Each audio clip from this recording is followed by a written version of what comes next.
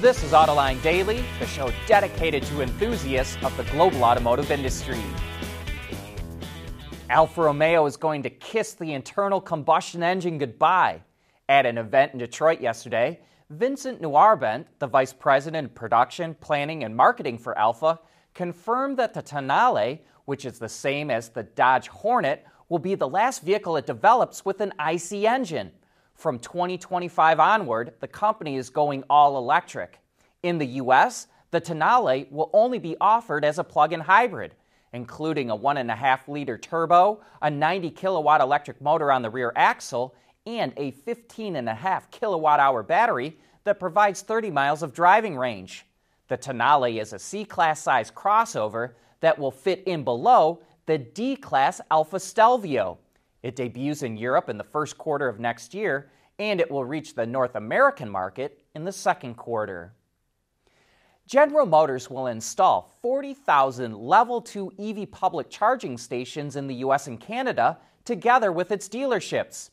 Each dealer will get up to 10 chargers to install around the communities where they're located. Dealers will work with their local communities to figure out the best place to install the chargers, and the chargers will be available for any EV, not just those from GM, and GM will pay for the installation. The idea is to make EV chargers available in rural areas where there aren't any public chargers and in urban areas where people who live in apartments can't charge at home. These are 19.2 kilowatt chargers, which is nearly 3 times faster than the 7.3 kilowatt Level 2 chargers that you typically see in place today. Energy shortages, raging inflation, the war in Ukraine. All you hear out of Europe these days is bad news. So we're happy to report some good news for a change. It looks like new car sales turned the corner last month. LMC Automotive reports that sales jumped 19% in November and showed broad gains in all the major markets, including Germany, the UK, France, Italy, and Spain. And LMC expects sales to grow more than 9% next year. Even so, the market has a long way to go for a complete recovery. Sales should hit nearly 11 million vehicles next year, but that's still 3 million short of what was sold in 2019. At Schaeffler, we pioneer motion. Electrifying mobility, manufacturing smarter, reducing CO2 emissions, making energy production clean. Schaeffler pioneers motion to advance how the world moves.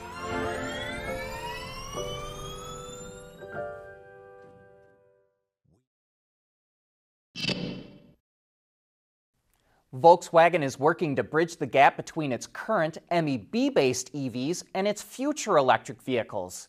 As we recently reported, VW is delaying Project Trinity from 2026 to at least 2028.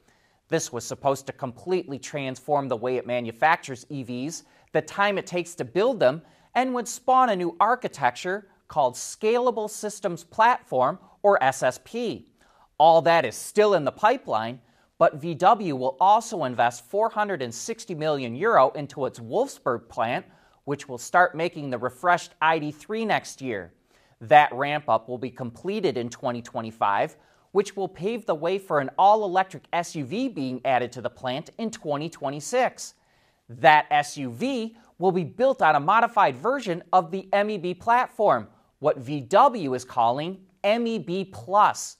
Says it tried to free up as much space for the battery as it could.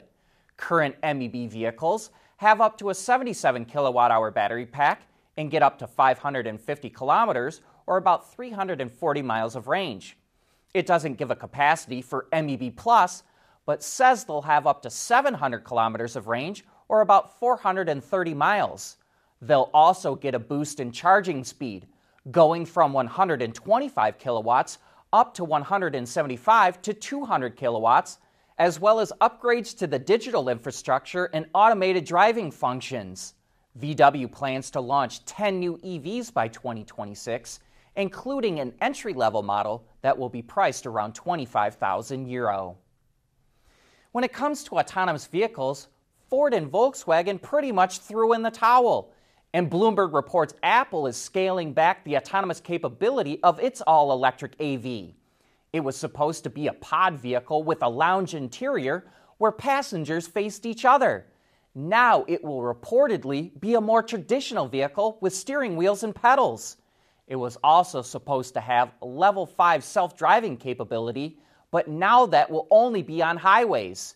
And that's because Apple doesn't believe it's possible to develop a full AV with current technology. The vehicle will launch in 2026, a year later than expected, and Apple was going to charge $120,000 for the vehicle, but now it's targeting a price below $100,000. But while others are giving up or scaling back their AV efforts, GM Cruise and Google's Waymo are forging ahead. And Uber, along with AV company Motional, are launching a robotaxi service in Las Vegas. Uber customers can now hail an AV, a modified version of the Hyundai Ioniq 5, with their Uber app. Initially, there will be vehicle operators on board, but the companies plan on offering a fully driverless service next year. After they get established in Vegas, Los Angeles will be next. We want to know what drives your testing. OTA, connected car, diagnostics, remote testing. Intrepid Control Systems is here to help you work from anywhere. Intrepid Control Systems, driven by your data.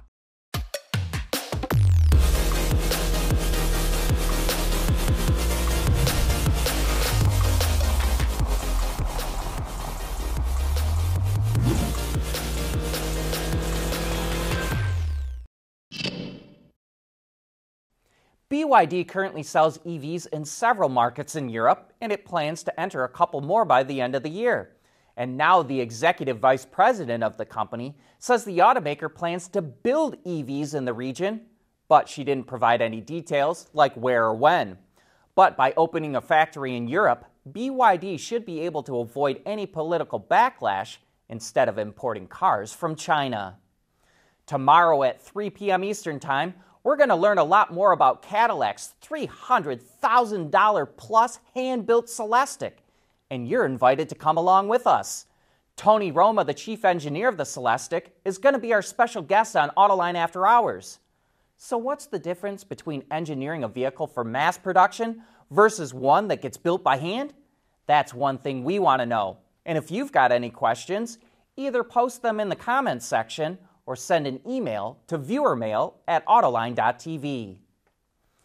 Much like Mercedes, Polestar is offering its North American customers an over-the-air update for the long-range dual-motor Polestar 2. For $1,195, they can add another 68 horsepower and 15 pound-feet of torque to bring the total output of the EV to 476 horses and 502 pound-feet. That shaves about half a second off its 0 to 60 time to 4.2 seconds. But Polestar says it's especially noticeable when accelerating from 50 to 75 miles an hour. For that price, that means you'll pay about $17.57 per horsepower. So what do you think? Is that kind of OTA worth it? And here's a development that we're going to see a lot more of. Borg Warner, a legacy supplier that's been around for 94 years, is spinning off a chunk of its ICE business to concentrate on BEVs. Borg is spinning off its aftermarket business and its fuel delivery business, which makes fuel injectors, starters, and alternators and other engine-related parts. All told, the spinoff does about $3.3 billion a year in revenue with strong double-digit operating margins. For now, the spinoff is called NewCo and will probably go public by the end of next year. The move frees up Borg to pour its resources into making parts for electric vehicles, including electric motors, inverters, gear reduction units, and battery packs. It expects EV components to account for 25% of its business by 2025 and 45% by 2030. And this is a sign that the supplier community believes the future is all electric. And that brings us to the end of today's show. Thanks for joining us.